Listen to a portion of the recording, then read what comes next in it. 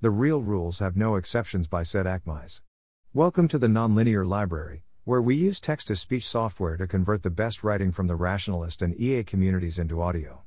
This is The Real Rules Have No Exceptions, published by Said Achmiz on the AI Alignment Forum.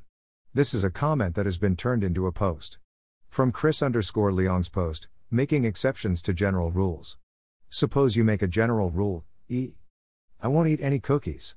Then you encounter a situation that legitimately feels exceptional. These are generally considered the best cookies in the entire state. This tends to make people torn between two threads of reasoning.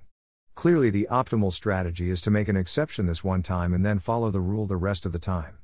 If you break the rule this one time, then you risk dismantling the rule and ending up not following it at all. How can we resolve this? This is my answer. Consider even a single exception to totally undermine any rule. Consequently, only follow rules with no exceptions. 1.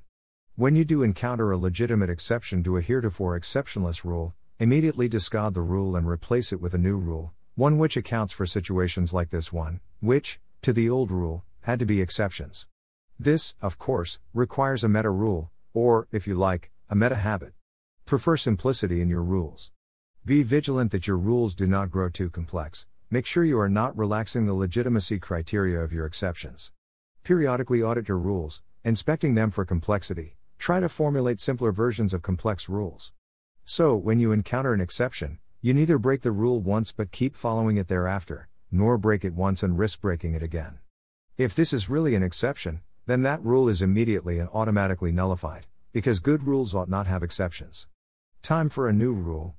And if you're not prepared to discard the rule and formulate a new one, well, then the exception must not be all that compelling, in which case, of course, keep following the existing rule, now and henceforth. But why do I say that good rules ought not have exceptions? Because rules already don't have exceptions. Exceptions are a fiction.